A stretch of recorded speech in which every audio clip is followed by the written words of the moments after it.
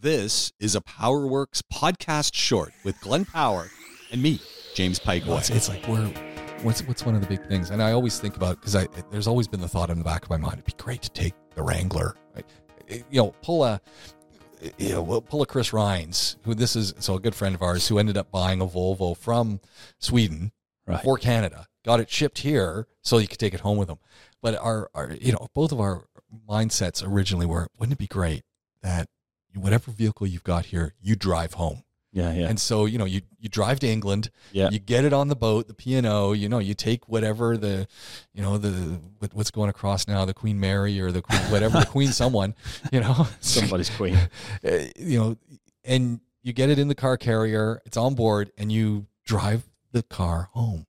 And you can't do it because the cars just don't work. I mean, they work, but you get there and they're going to say, well, hold on, you got 15 things safety-wise, including the glass and the lighting and your signals that are all in the wrong places.